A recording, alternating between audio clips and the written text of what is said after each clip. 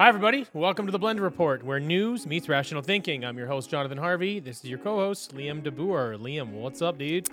Not too much, brother. Today we are going to be going over Aaron Rodgers and Jimmy Kimmel's drama and how Pat McAfee got dragged into the middle of it, as well as Trudeau pushing the WHO to include climate change in the definition of pandemic emergency, as well as the World Economic Forum's war against AI-driven misinformation, and BC giving safer supply fentanyl to minors without parental consent. So before we get into things, if you wouldn't mind heading over to our website, blendrnews.com, that's BLENDR news.com, to sign up for our newsletter. That would be much appreciated, and let's get into things here. All right, so first off, we've got Aaron Rodgers and Jimmy Kimmel going toe-to-toe and Pat McAfee getting caught in the middle of it. So in a recent appearance on the Pat McAfee show, Aaron Rodgers stirred up controversy by reigniting his feud with talk show host Jimmy Kimmel. The tensions escalated when Rodgers suggested Kimmel's nervousness about being linked to Jeffrey Epstein, prompting Kimmel to vehemently deny any connection and threaten Rodgers with a lawsuit. The saga continued, with Rodgers expressing vaccine skepticism, criticizing pandemic responses, and recommending a book by Robert F. Kennedy Jr. There has since been major backlash from corporate media, and in a recent video released by McAfee, where he states Rodgers won't be on the show for the remainder of the year, he expresses relief and acknowledged ruffling feathers in powerful professions, emphasizing the broader impact of his decisions in the media landscape. So what's your thoughts there with the essentially crazy reaction to Aaron Rodgers just airing out what at this point just seems like common sense? Yeah, I mean, look, first of all, I really don't like Jimmy Kimmel. Yeah. I don't like him. Like, he never really bothered me before COVID, but he said some really nasty shit through COVID. Like, he was one of the largest proponents of saying mean stuff to people that weren't vaccinated and, like, basically wishing death on them, and you can't use Not even basically. He said that he Yeah. doesn't think if you're unvaccinated that you should not be able to seek medical attention for any reason. And that's so insane. Like, look, I know that I'm not a medical professional, but I can stand on a soapbox in that I did more research than anybody I know by a landslide through COVID. That was kind of a bit of my shtick at the time because of how much it was affecting our lives. He did not. He sat there and just talked shit and there's no basis for anything he says, and it's filled with hate. And people that did that kind of stuff, it's like, oh, well, let's just forget about that. No, we're not going to. There's some people that are in a position of power because in his case, he's got a megaphone. Right? That's literally what the guy has. Like, it's a figurative. You know what I mean? He reaches millions of people with his voice, and you say things like that. How do you think that affects all the other people around you? You give people the support that they think they need to continue being brutal to those who chose to make a different decision about getting a vaccine, which we all know was very experimental. Like, honestly, the guy's a fucking dick. And when it comes to this particular issue, this back and forth between him and Rodgers has been going on for a couple of years, right? It really started when Rodgers didn't want to get vaccinated or said that he was, and he used alternative treatments. That's kind of where things started. But Kimmel has been given a free pass to talk all of the shit about this guy constantly. And Rodgers takes the odd jab here and there. And if you watch this clip, it was, again, a pretty small jab. It was almost a throwaway comment that was a bit of a joke that he just took and ran with. And so as soon as Kimmel gets uncomfortable, that little bitch sticks his tail between his legs and screams, "Lawsuit." Fuck you. I fucking hate that guy. Anyway, so I understand, like, obviously, as things went forward with this and then it became more of a corporate feud, right? So Rodgers got back on the air and he aired his grievances, right? With a lot of the vaccine mandate things, the lockdowns, just pandemic response in general, has his issues with the pharma companies, which we all do at this point. You and I have for a very long time. But anyone paying attention at all at this point is like, oh yeah, this was mishandled. Probably the most poorly handled crisis in our history.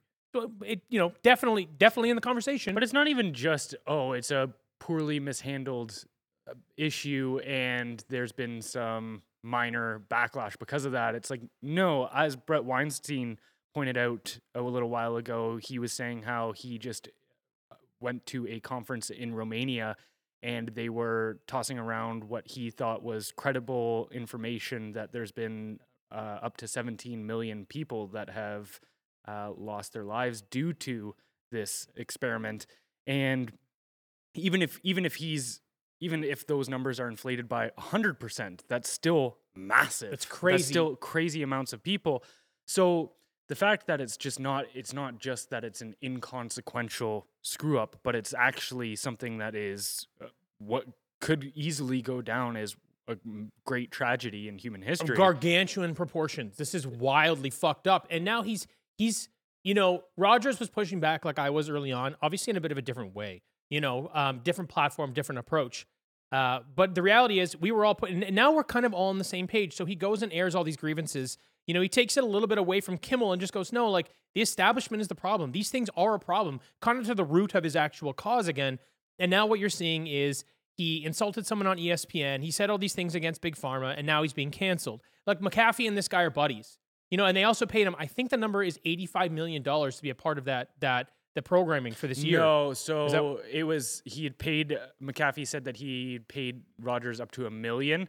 That $85 million number was saying that ESPN was paying $85 million by essentially creating that program and then allowing Rogers to be use on it. that. Right. So I was a little misunderstood. Thank you for clearing that up. I didn't know if they'd made a contract with him, kind of like they did with Brady, and this was going to be an ongoing thing. But anyway, yeah. So it's an $85 million operation from ESPN. He's kind of taking them all. He's taking a swing at all of them. Fair enough.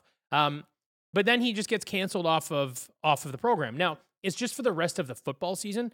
But in my opinion, this is the corporate elite basically saying you can't talk shit about us on these networks, pal. We own them. And we advertise on all of them, so you don't get away with this. And so I think this went from Kimmel and Rogers, a Kimmel-Rogers feud, and I think it escalated to corporate censorship. That's how I feel. Yeah, and with the ESPN debacle, I have no problem. If you're investing in a platform, I think you have every right to say that this is how I want that platform to be run. If you don't want certain people on your air, then I think there's no issue with that.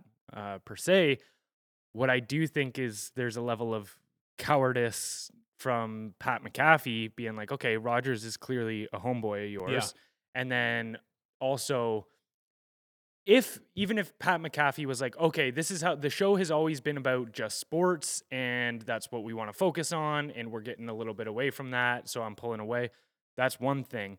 But he's also, to my knowledge, made it seem very apparent that he is one of those guys that's like, fuck you, if I'm doing things my way. Even in his apology video about this whole thing where he was talking about having relief for the fact that he won't have to deal with the controversy anymore, even in that same video, he was like simultaneously kind of bragging about how he walked in and negotiated his own deal, how nobody can tell him what to do on his show and all of this kind of stuff. And it's like, okay, well, if you're taking a great amount of pride in being I'm doing things my way, and if you don't like that, hit the road. Yeah.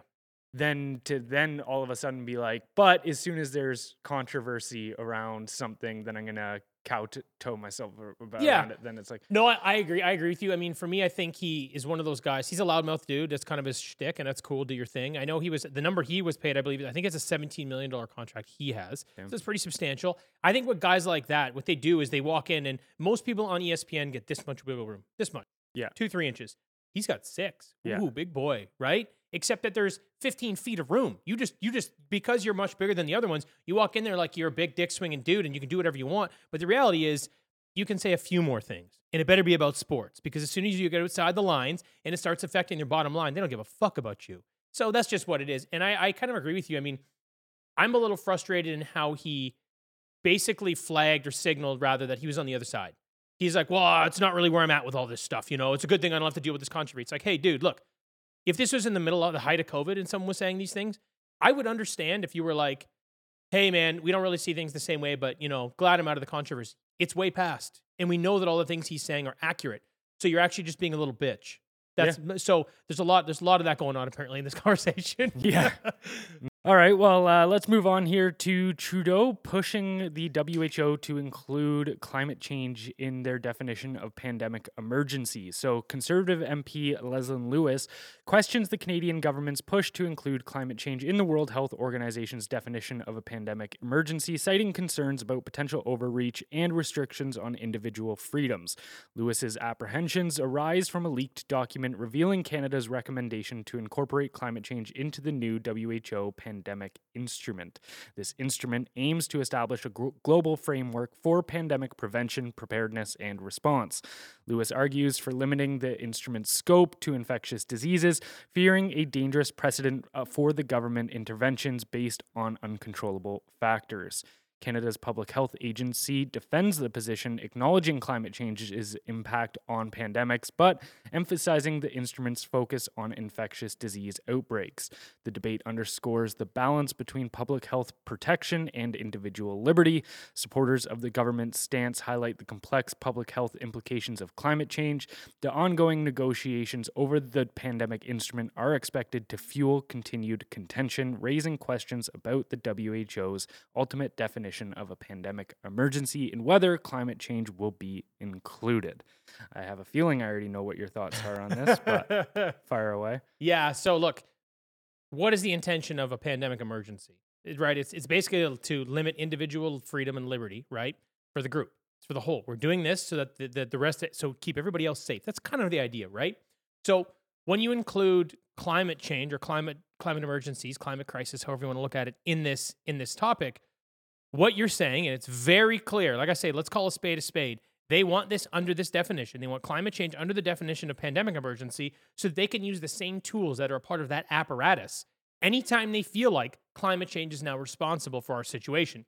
Whether that's lockdowns, whether that's carbon passports, whether that's limiting your travel to, say, a 15-minute city, whether that's limiting the amount of food or meat you can buy. You can buy these insects, but you can't buy this beef. Now, they're going to put sanctions on farmers. This is a very, very dangerous move. Now, there's the other thing that's wrong with this is that they're using the WHO. We talked about this last time. They're using the WHO. He's trying to shovel this in there, and then he goes, well, the WHO said that the climate change is a part of the pandemic, but this isn't us. This is them. We're just trying to follow the rules. We're just trying to do what's right for the world. Fuck this guy. Right now, he's trying to manipulate the system by backdooring this, which I'm glad Leslyn Lewis called him out for it, through the Freedom of Information Act, or no one would have even seen this. So he's trying to manipulate the situation. Trudeau, fucking slimy cunt.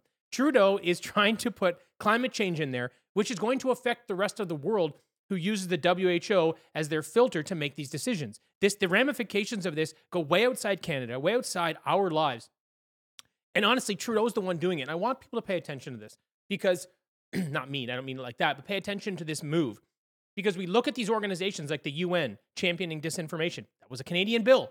We're looking at climate change going under pandemic emergencies. But that, again, that's a Canadian bill, let's call it. You know, they're the ones, Canada are the ones championing all this crazy shit to put on these global organizations that then come down on the rest of the world that are a part of these groups. This is fucking wild. This guy is becoming dangerous beyond Canada, and he needs to be stopped, right? I am spicy today, but holy shit, this pisses me off. Anyway.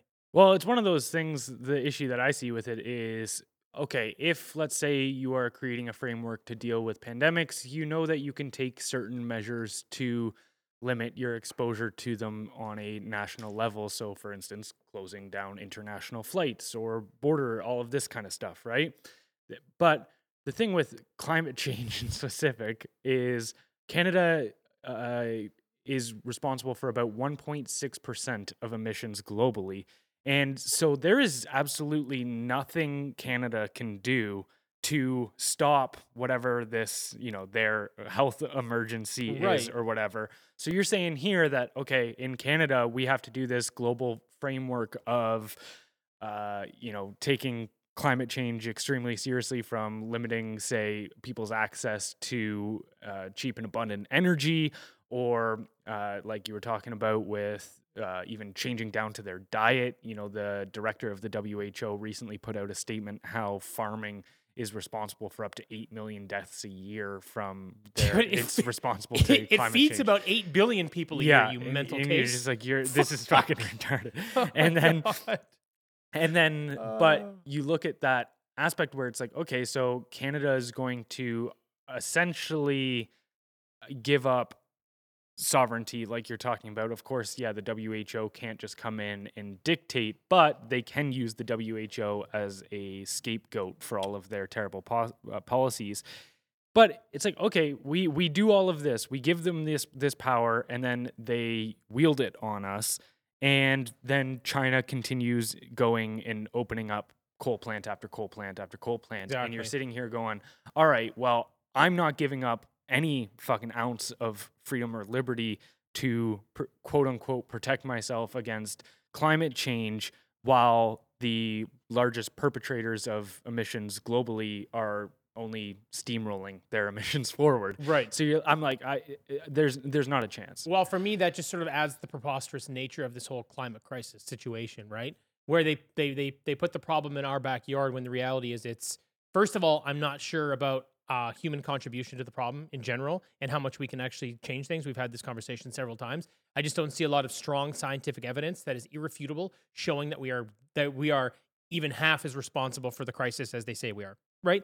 So then the other thing, like you said, is, at 1.6%, and if you consider the amount of vegetation we have in Canada, we might be at a negative in our actual output, input output. So I don't know for sure, but I think that's worth a conversation if I were making the argument. So again, they put these things on us, but the reality is the rest of the world that is developing at scale, which is really the Eastern Bloc at this point, they're just going to continue outrunning us. That's what's going to happen if they keep implementing these ridiculous policies.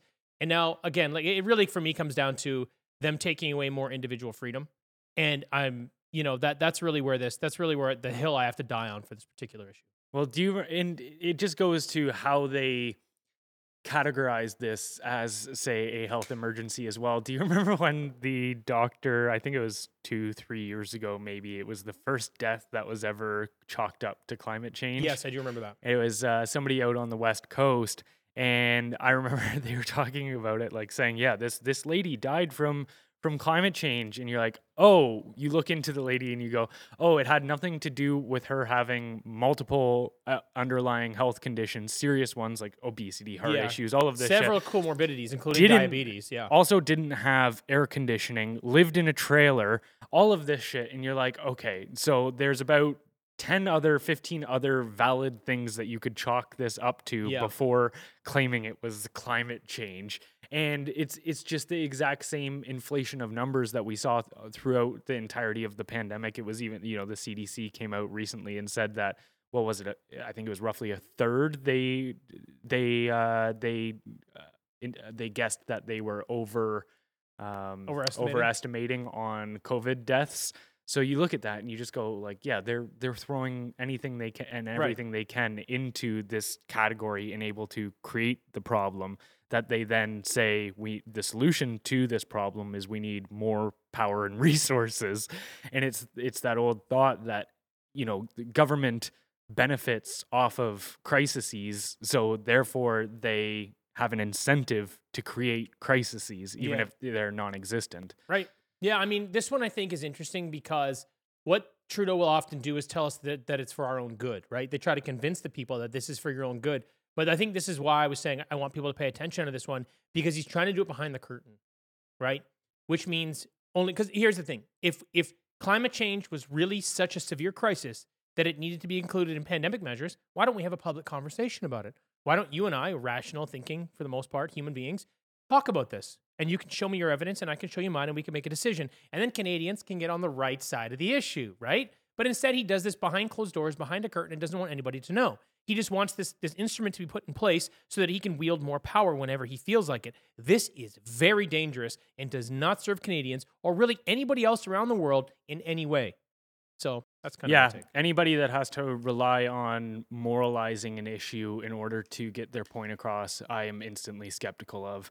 If you can't sit there and make me believe something logically, but then instead you have to sit there and go, anybody who doesn't go along with whatever I have to say is a dangerous or bad person, whatever it may be, that should make instantly should make anybody skeptical of what that person's plan is. And I was even talking to somebody recently about, your point to how just being upfront and talking about the issue at hand, but rather he's doing everything behind closed doors. I was talking to somebody that grew up in Russia today and moved to or a couple nights ago, sorry, and they were talking about how at least when Putin implemented, say, censorship policies in Russia, he stood in front of everybody and just said, look, we have foreign actors like the CIA, all of this kind of stuff that are trying to influence what happens in our country right now. So we're going to infringe on your guys' freedoms for this purpose, blah, blah, blah, which is it's still not a move that I agree with, But at least he's being honest. but he's being with very you. honest about the situation. Whereas with the, with Trudeau and everything, he'll sit there and be like, oh, we're implementing these censorship bills, but it's for your good. We're doing it so that we can protect you from online harms. Yes. And it's like, just if you sat up there and said, hey, this is a very fucking complex world and there's some bad actors in it, and we think that this is an issue, and we also understand that this is infringing on people's individuals' freedoms, and we don't take that lightly, then all of a sudden I have a little bit more trust as to, okay, you're making me aware of the potential consequences of giving you this power, which is infringing on my individual freedoms, but you're also putting it next to what you believe to be a problem. But as soon as you start talking about how everything you're doing is for my benefit and I should almost sit down and say thank you, like, and just shake your hand and move on, like, that's kind of been the way of his political. That's been his political approach, right? Misdirection. Say one thing and mean the other. It's back to the old grocery rebate. Oh, we're helping 11 million Canadians, but to qualify for it, you had to be in a very dire financial situation, which he put most people in. Mm-hmm. So it's like you're trying to fix a problem you created by dressing it up. You're putting lipstick on a pig, dude. Again, what scares me about this one is that he's not even saying it's for our own good. Mm-hmm. He's trying to slide it in without anybody knowing, and then using that organization as the scapegoat to implement his totalitarian rule. So, yeah, I mean, as soon as we can get rid of this guy, gotta happen. For sure. I agree. All right, moving on here. So the WEF flags AI-driven misinformation as top global threat ahead of annual summit in Davos. The World Economic Forum's Global Risks Report flags a pressing issue. The swift spread of false information, particularly when amplified by advanced AI, poses an imminent threat to the global economy. Risk management expert Carolina Clint, a collaborator on the report, expressed concerns over AI-driven manipulation, citing the potential for deepfakes to fuel large-scale misinformation and further polarize societies. Clint warned of the intricate challenge of fact verification and its potential to undermine the legitimacy of elected governments, eroding democratic processes. Tech industry leaders at Davos, including OpenAI's Sam Altman and Microsoft's leader Satya Nadella, are set to discuss AI's role in misinformation, especially pertinent with upcoming elections in major economies. The report also delves into broader AI concerns such as the empowerment of malicious actors in cyber attacks and the risk of embedding irreversible biases into AI models through contaminated data. I don't see any way that this goes well. I think the WEF and its cronies, whether that be on the political side like Trudeau or the economic side like Gates and such, they've proven to be the largest purveyors of misinformation on the planet. And this even goes back to something that, Rand Paul said at one time in the Senate a while back when they were talking about censoring, say, COVID misinformation, was he just said, I find it hard to sit here in the American government and lecture about how we need to get misinformation under control when the American government is a major purveyor of misinformation. And I think that just shows it's like, we threw into the newsletter. It's like, what could go wrong giving liars the ability to become the sole authority on truth? Yeah, I mean, there's two sides to this. First is government has proven to be the largest purveyors of misinformation. And then they weaponize the terms to stifle opposing views. That's been the rub since they made these terms up, right? And you actually made a good point, is that it was not today yet, but the malinformation is something they made up, which is really this term where it's true, but it's inconvenient to their narrative. These are very dangerous people. Um, and I think this is a move to control a tool that they're afraid of. I think it's very much like social media. They're like, uh-oh, this is getting outside of our control. We need to implement policy to make sure we can censor this because there's too many people that are becoming aware of the power they have and what we're doing wrong here. We need to get this under control or we're going to lose control of things. And I think this is another example of that, where AI is very powerful and is continuing to get more and more effective. It's pretty crazy what these things can do. And I think their concern is, hey, we need to get control of this because I think what social media took 20 years, I think AI will take 2. So I think they're like, fuck, we need to get on this right now.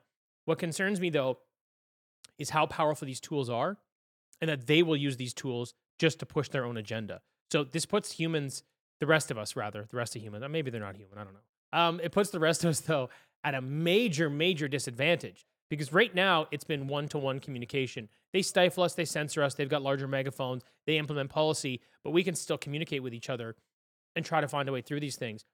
If they use these tools, now AI, I just want to take a second, just take a bit of a side road here. I don't remember who it was someone way up in the AI space. They said, using AI today is like having technology from 400, 500 years in the future. That's the disparity. That's how substantial this jump is. So if you give this tool that is like being in the year 2500 to these people that have proven to be nefarious bad actors repeatedly just to hang on to power and just to make money, you give them this tool, where does that leave the rest of us? And it's in a very precarious position. Now, that being said, I also think there is we're getting to this interesting inflection point where AI is so powerful that it can be a substantial disruptor in these elections and in these ways. And I don't know the best way to handle it. I don't think they should be the ones in control of it. Maybe there should be no control. Maybe everybody should just be able to play with the tools that are given, and you got to find a way to cut through the crap. Everyone gets the same opportunity. But, when you look at stuff now, if they videotape you and record your voice for 30 seconds or so, they can pretty much create an AI copy of you. So how are we going to be able to discern between what's true and what's false? And I don't know that we're going right now. You still can, but give it another 6-8 months. I don't know that we're going to be able to. So I don't have a solution for this, but I do want to highlight it as a very real problem that does need a solution. I just don't know what it is yet. Well, I think it all comes down to messaging, and maybe this is a bit idealistic, and it's kind of just something you touched on there, and obviously this, in the idealistic portion of this comes in the fact that this is something the government would never do, but to sit in front of everybody, call a press conference national-wide and say, hey, we are entering a scary new world where it's almost a post-objective world, where to know what you're looking at in front of your face is going to be extremely hard to discern whether it is reality or fiction. So what we suggest doing is using your eyes and ears and looking at what's happening around you in the real world and focus on that. And we're not going to infringe on your freedoms to disperse or to parse out information for yourself. We trust that you guys are going to be responsible and understand this.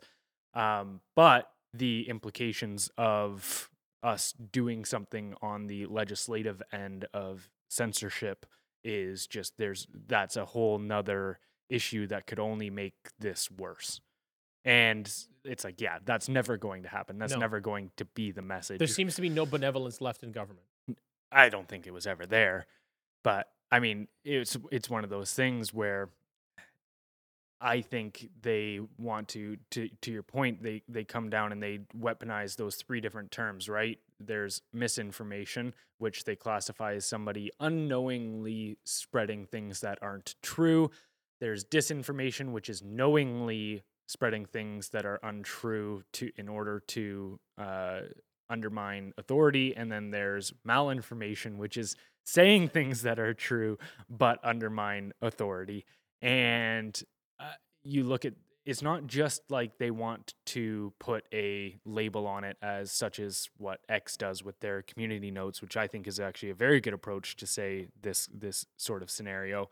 But Rather, they want to then anybody that's guilty of these, they start looking at them like domestic terrorists. It's not just like, oh, this is just like, we're just slightly nudging this in the other way. It's like, no, if you're doing this, you're a direct threat to, like, I mean, terrorism is the use of, violence to get a political message across.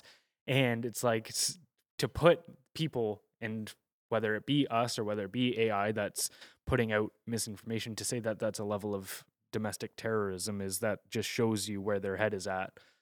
Yeah, I mean, so there's an interesting thing that I'd bring up right now, which we're gonna see happen over this year, because there's a lot of elections this year around the world. Like 50% of the world's population is going through elections this year, which I think it contributes. I think it's about 60% of like the economy kind of thing, something like that. 50% is an accurate number to go with. Do you remember when that guy made the meme about Hillary Clinton? Yeah. And he's in jail right now. Yep. So for anybody that doesn't know, he made a meme that basically, it was fucking so funny. He made Actually, you know what? I don't think he even made it. Okay, he spread it out. Yes. Okay, so he pushed this meme out that basically said, "Oh, you don't want to wait in lines? Just text Hillary to this number, and that's your vote." So it's basically preying on all these fucking idiots that think that's how you're actually going to be able to vote in the federal election. So they threw him in jail for election interference, right? Now, that's kind of funny, but it sets an interesting precedent, because if you're on the other team, and think about Russia, think about China, people trying to mess with all the elections in our countries, but even domestically, if you want Trump to win or you want Biden to win, you basically build an entire AI campaign to shred the other guy, whether you're saying things about him or whether you're putting him in situations that it is him, and it puts him in a bad light, or saying bad things or whatever it is, to try to smear the guy. So this is going to happen for sure. And any of these ones that are effective, that get compounded, they get picked up by everybody and spread, like the Stephen Hawking midget thing. So when these things happen, there's going to be instances of hundreds, probably thousands of people that are partaking in this particular election interference that I'm discussing right now. How do you manage that? How do you mitigate that? What do you do now? How many people are going to jail? Like, what does that look like? How does that play out? Because they've already set the precedent over a meme. So if you're weaponizing technology like AI to skew elections, which is going to happen, how do they keep that under control? Yeah. And you can't is where I get to it, where I look at it, and it is an impossible scenario. And, if you want to talk about addressing this, then I think it has to be along the lines of the Elon Musk proposed solution, which is like, okay, let's not regulate how we're going to live in a world with this extremely advanced AI. We need to regulate this right now as to if we should be even developing AI. Like, we need to just put a pause on this whole technology, and treat it almost as if it's something of like a weapon, nuclear proportions, which is valid. It's like, if we understood the scenario that we were going to create by creating nuclear weapons, essentially a world where a push of a button could end humanity, then if we at least understood that was the consequences of developing this technology, we could have had a little bit more of a solid approach to the conversation of should we. And this, to me, they just seem like, we're gonna steamroll further ahead, because you listen to guys like Klaus Schwab talk on the stage, and they are very excited about all of these developments, like with AI and such. He even gets into the transhumanist stuff as well, of being like, oh, we could live forever if you allow us to hack your biology and such and such. I'm kind of down for that, but I don't want him hacking it. I'd rather have Elon hacking it. Whatever. I am of the mind of, let's not try to play God. Things typically go terribly wrong. That's what you get for believing in God. Right? Yeah. You know what? You know what's interesting though? The difference between the two. So when nuclear arms really came into the conversation, they did implement tools because of the very objective danger of these things. Right now, I think there's only about 10 countries that we know of that have nuclear arms. So they put in all these stopgap measures, and big companies like GE and others lost tens of billions of dollars not developing that technology. There was a conversation had back when this was kind of hitting the retail market and it was going to be at scale, they're like, we have to stop this because the danger, the downside is so substantial. Now, if you think about nuclear and what they did and what it could do and how it contributes to society, for the most part, nuclear power, however you want to look at it, nuclear arms, it's a very small group of people that have the intelligence and the wherewithal to understand how it works. So while it can contribute to society in a big way with like nuclear power plants, it's still very isolated. Like by its very nature, it needs to be regulated because it's quite dangerous, objectively. And it doesn't really contribute to society in many ways outside of weapons and outside of energy, right? But when you look at AI, the problem is that it's actually beneficial for every segment of every market everywhere in the world. Everyone benefits from it. And that's, I think, the big difference. No, but it does. Think like, what if people, I mean, the mass unemployment, sure. all of that kind of stuff, it's pretty hard. You can roll your eyes at me, but what I'm saying is 90% accurate. I'm being a little hyperbolic by saying everything, but it pretty much does help every industry in some way. It improves efficiency. Sure, it's going to create unemployment, but what I mean is it is better for like most of humans at scale. You say efficiency, I say dependency. Sure, but right, but I mean, right. I think you're taking more of the contrarian perspective on this, and that's fine. I think it makes our conversation better. But the reality is, I don't want to get caught in the weeds here. I don't want to miss my point. My point is that this is a valuable tool that integrates into so many other areas of society that helps society. It helps business. It helps people. Nuclear is not really in the same conversation. And that's why this is one of those funny things where I actually think AI is more dangerous. But because it integrates at such a higher level than nuclear, in terms of the volume of people that can actually put their hands on it and use it, I don't think there's any way to stop this runaway train. Here's the other point. Because it's already out, that means that the government's already got it, right? So that's like saying, hey, we're just going to trust them to do the right thing. We can't. We objectively know that we can't do that. So we also, I agree with Elon. I wish we'd pressed pause before the technology really broke through based on where I think it's going to go. But the reality is because the cat's out of the box, cat's out of the bag, what else is out of the box? You know what I'm saying? So because AI is out of the box, we can't put it back in. We have to find a way to live with it. We have to find a way to work with it. But we can't give it up because the nuclear arms are already available, right? That's what I'm saying. Yeah, for sure. I have a very pessimistic view about it. All I can say is everybody should go read Industrial Society and its Future. I won't say by who, as it'll probably get us flagged on YouTube. But, right. Look. I don't disagree that there's going to be some major disruptions in employment. I think they said people are going to lose 300 million jobs this year because of AI, and it could be 1 billion the following year. I know that's going to happen, but look, there's a cyclical nature to this in society. This always happens. It's like when we basically struck oil. You know what they did is they said, hey, we've got oil, now we've got a machine. That replaced 25 workers, right? So they go, well, this is the end of the world. The guys aren't going to have work. They can't provide for the families. This is all over. We can't use oil. Well, they did, and we're still here. It worked, right? So that's I realize I'm simplifying it, but we find a way, right? Yeah, I mean, I think the difference is that with oil and energy is as important to human life flourishing as any other resource on the planet because, sure, it might have taken away their jobs, but it also allowed them to heat their homes or, to actually, even now with the, how a lot of nitrogen is used in the growing of agriculture, it's like that expansion into different energy sectors, it's like it did have certain negatives, but it also gave great abundance to certain other issues that humans dealt with. When it comes to AI, I don't see it as being as helpful to our base nature. I see it as more of a convenience thing than a necessity. I think you're being short-sighted. I think that the value of did you see something the other day? The AI processed the ability to find a way to I don't remember if it was harvest or breathe on Mars or whatever it was. It was either harvest vegetables, breathe on Mars, something in that realm. They're like, look, it would have taken us 20 years to do the number of calculations this thing did. Yeah. Right? So that's just one example. I know it might be a little offshoot, but I'm using it to say hey, the technology here can do a lot of great things. I think it's just a matter of how we use it. Because the reality is if to go down that line a little bit with Elon Musk, if we don't get off this planet, we're basically just waiting to die, right? Because there's always natural disasters. It's just going to happen. Technology like this, just going down this one arm, because I think it's valuable in every other arena, but going down this arm, using it properly will allow us to I imagine, expedite our ability to travel through space and find other planets to live on, probably by over 100 years. And that might be crucial. I don't know. But again, that's just one avenue. I think that these things can really be used for a lot of good, just like oil for heating your home. I think it's just a matter of applying the technology in that direction, in that way. And I don't know who we depend on for that. If you leave it in the private sector, it will get done. Definitely. But if you just leave it with the public, if you just leave these tools with the government, it won't go that way. It'll only be used for power and control and suppression. Yeah.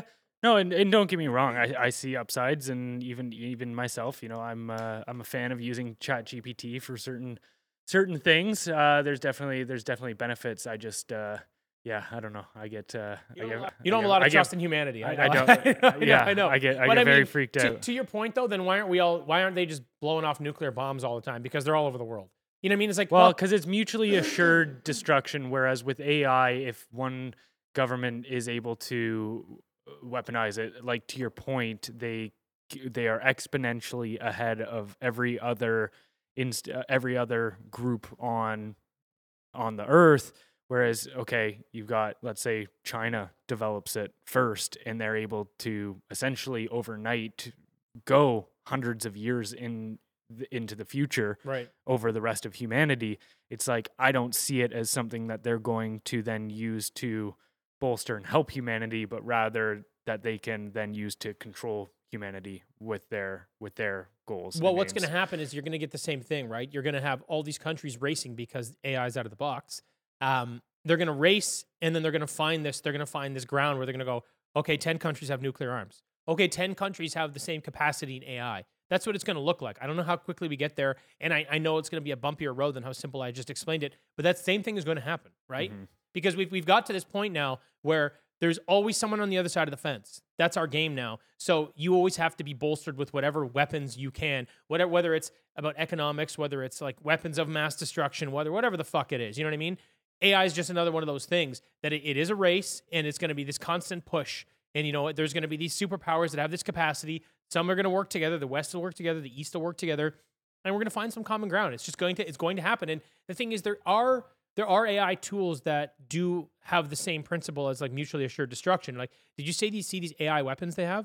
So they've got AI weapons now that can autonomously decide to kill their targets. Oh, right. Yes. Okay. So I have seen that to me is as or more dangerous than nuclear arms, right? So these already exist. It's the plot of Captain America: Winter Soldier. It's mental, right? So there's more priming, right? So this is here. They're going to find some common ground. They're going to build some treaties. And then what's going to happen is the more radical countries that are aligned with the bigger players in the East or the bigger players in the West are going to be controlled by their overlords, mainly China, Russia, those. They will control a lot of the other countries that are going to get out of hand and do crazy shit with these things. Hey, maybe if you infringe on their land or some part of their culture in some way, maybe they will use them, but it'll be small scale, right? It will be treated the same way as sort of nuclear arms. So yeah, I still have a lot of faith in it, but either way, it's happening. So I guess I choose to see the more positive side of things. And so this is maybe a little bit more of a meta conversation about technology, but talking to industrial society and its future. Again, highly suggest everyone to read. But essentially the concept of that book is that technological progress and any human freedom is incompatible, that essentially we're just creating the systems to control ourselves with. There's an interesting hypothesis put forward, and I'm bending it to a little bit of a different technology here. But so for instance, we create technology to make our lives more convenient. Let's say emails. Sure.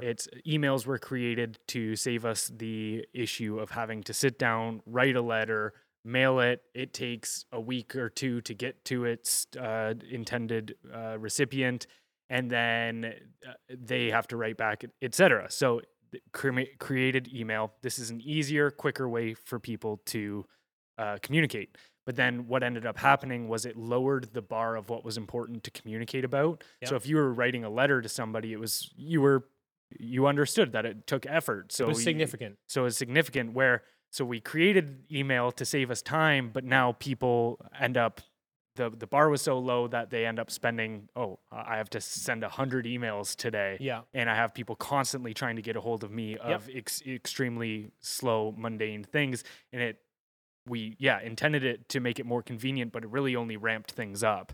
And so it is an interesting concept to play with of like there seems to be it's like at the beginning it seems like a convenience, but then it actually becomes a hindrance. Right.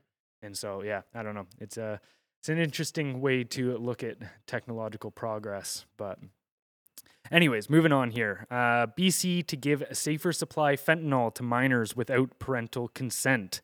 So the British Columbia government's approval of providing safer supply fentanyl to minors has sparked controversy, prompting concerns about parental rights and ethical issues surrounding underage consent. Protocols developed by the British Columbia's Center on Substance Abuse permit doctors and nurses to prescribe fentanyl tablets to youth without parental consent. Critics, including addiction experts, question the lack of evidence supporting this intervention, the absence of safeguards for minors, and the potential harm to parent-child relationships. They argue that drug-addicted youth may struggle to provide informed consent, and parents should have a say in such medical decisions.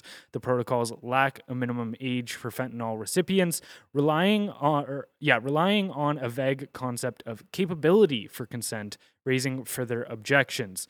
The BCCSU has not addressed concerns about parental involvement or the rights of parents opposing their children receiving fentanyl.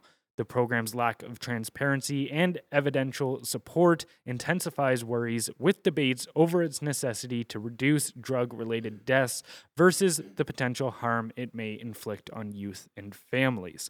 What's the potential unintended consequences here, Jonathan? I mean, you got to ask yourself when they do stuff like this, why? Why would the government give minors the opportunity to take the most deadly drug that is pretty much in the market today without telling their parents? What would be the reason for that? You know, and I asked myself that question, and you know, the only thing I can think of is that they're trying to break apart, like I call it the nuclear family, and this doesn't just have to be like both parents, but I mean, they're basically trying to break apart families. I think the government has been doing a really good job of trying to make themselves like the daddy. You know what I mean? Hey, come lean on us. We're going to save you. We're going to help you. You're going to probably have a better explanation as to why that's happening and maybe how that applies to their intention to move more towards communism. I don't deeply understand that side of things, but this is just becoming evident to me that they are just taking a different approach to continue breaking apart families and separating children from their homes. I think it's really disturbing, you know, because there's no other reason that you do something like this. A kid that's, they say that they're depending on the child's, do you say credibility or capacity, basically? Yeah, capability to make this decision. Now, if you're a drug addicted 14-year-old, what capability do you have to tell me whether or not you should be on more drugs? You don't. You know what? The number of people that are going to say, no, I don't need it is fucking zero. So that's absolutely crazy. You're allowing these kids to be more addicted to drugs. What other thing I find to be a little disturbing here is parents can't force their kids into drug rehab programs. So if a parent can't force their kid into a drug rehab program, but the government can now give them fentanyl without even informing the parent, or obviously without informed consent because they're children. Tell me how any of this makes any sense. This is just some psyop. I don't fucking know what's going on. Yeah, well, you know, okay, let's put tinfoil hat on here for a second. Love it. I'm not saying there is, but if I wanted to depopulate the earth, then you might take certain extremes as, say, promoting ideologies that would inspire kids to remove their sexual reproductive organs. Maybe you would push the drug and overdose situation on them. You know, you could also argue, you'd limit access to things like energy under the name of crisis protection. You'd try to scale back on widely available food production. So, you know, the abundance of food that we currently have. And yeah, it seems to me that this move would fit into that if that were your goal. To your point on communism and the nuclear family, so one of the tenet and core beliefs of communists is that children are not property of the parents, but rather property of the state, that individuals, you know, essentially communism is the idea that the collective supersedes the individual, so the individual has no intrinsic rights per se. And that's that whole idea of, okay, maybe you try to dissolve the nuclear family because parents can put their own values and virtues into the child's mind, whereas they can't be trusted with such things, such measures. We, the government, the public sector, are the only types that could be trusted with the development of a child and essentially molding them into what we believe to be beneficial for society. And so to me, like, it does go right into that, this whole safer supply bullshit too. A lot of people like to point to European countries' approach to drug decriminalization and such, which I actually largely agree with. But the difference between us in Canada and what a lot of states in America are currently doing, and the European countries that they try to uphold as what they're trying to emulate, the reality is that a lot of those countries, they decriminalize it. So we're not just going to go throw you in jail if you use drugs, but we're also going to have programs in place that try to dissuade people from using them. Or, for instance, when people are using drugs in public, they bring them in and they don't just say, okay, yeah, you're like our current protocol, especially in BC, and you've seen this, I mean, we're seeing it all over Toronto, but Vancouver as well, where it's just like, oh, just open drug encampments, cool, just do your thing. That's just full-on endorsement at that point. That's not decriminalization. Whereas what a lot of the places in Europe do, Holland in specific, is it's like, fact check me on this, but it's something similar to this scenario where if you get caught doing drugs in public, they bring you in and it's essentially a forced intervention. So the courts will bring your family in, you also get brought in, and you get the option of undergoing rehab or criminal prosecution, essentially. So it's like, okay, you can go, we have all of these other aspects for you. We don't want to inflict any criminal or legal charges against you. That's why we have all of these other scenarios. But so it's like leaving it to choice. And it's like, okay, I largely agree with that, or that kind of concept. But this whole just, all right, now we're not just going to not prosecute you, but we're going to supply you with your these addictive substances. Yeah. That's a completely different line to cross. Yeah, I feel like we just sit here and we facilitate it. We just make it worse by just basically praising them, and then we protect them, right? And I saw something else that happened recently, and this is the absolute bare minimum, about drug use in public. They're like, hey, okay, so let's just tell them we can't use drugs on playgrounds, and they're like, nope. That harms their individual freedoms. They can use drugs on playgrounds. What are we talking? This is in BC as well. I'm going, what the fuck are we talking about? What a charade. Like, this doesn't make any sense. This is so illogical. Like you said, if you're going to put something in, you're going to implement a system to try to reform people and then decriminalize at the same time. I totally agree, because I don't think people's whole lives should be thrown away, and that you should be thrown into the penal system, which can be very, it can ruin people's lives. They get stuck in a cycle, right? I don't think that people should be subject to that for doing drugs. I've done tons of drugs. I don't think that should be the case. I've never had an issue with them. I've always had really good self-control. But at the same time, I don't think people, should be losing out on a life of opportunity because they're in their teens and they're experimenting. But again, if you don't implement some way to reform them, all you're doing is you're making them more dependent on the state. And what a great way to do it. Hey, not only do you not have to stop, just denounce your parents, come stay with us, and we'll just keep you high the whole time. Yeah. Yeah, and to your point, it's like, I've never had any serious issues with it, but I would definitely say that I have abused marijuana in my past and maybe presently. But and maybe today. But it's one of those things where even I argue, as somebody that frequently uses weed, it's like, okay, I don't think it should be criminalized, but I also see that there is a lot of negative aspects of having it perfectly acceptable, socially acceptable, and available, ready and available to you pretty much all times of the day.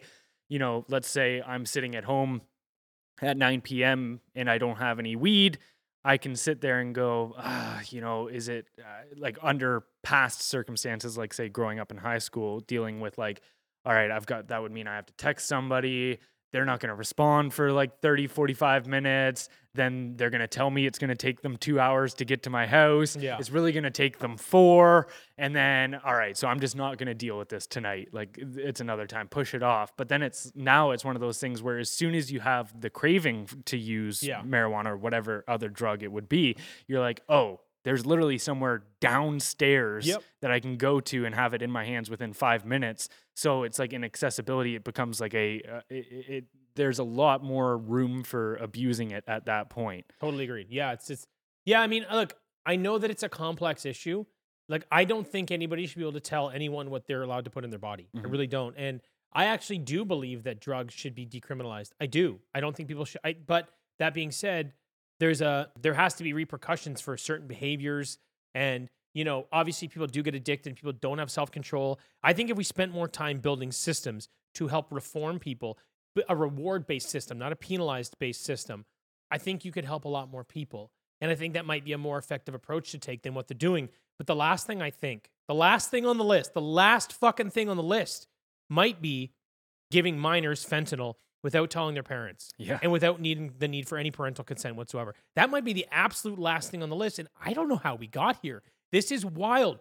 Minors are the protected class. Why do they keep getting to do these things? How do we have a system in place that safeguards the judicial system and the politicians that are implementing these rules? This is fucking wild.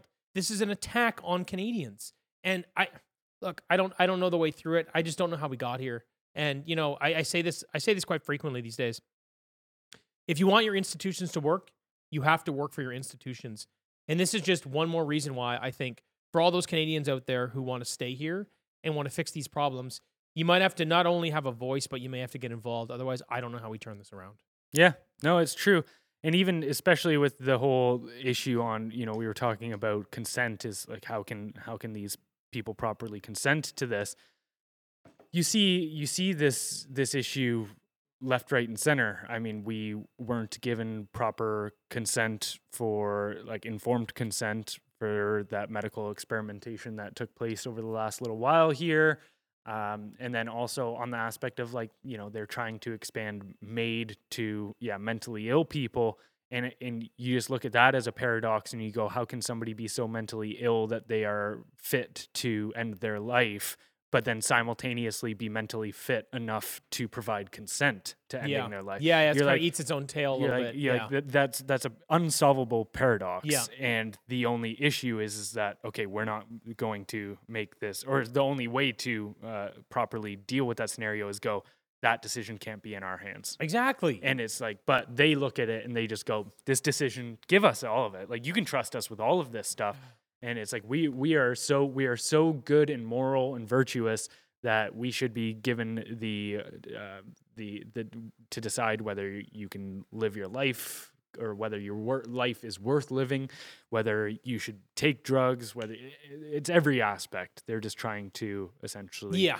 Like I said this the other day, there's nobody here to save us. And unfortunately, it feels as though we're being attacked from every angle. Yeah. So I guess taking a maximum amount of personal responsibility for your life is probably the best way to get there.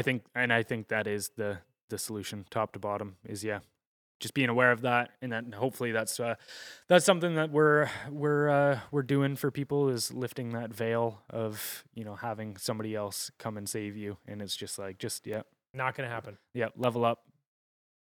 All right. Anything rest for the day? No, that's it. Thanks. Bye, everybody.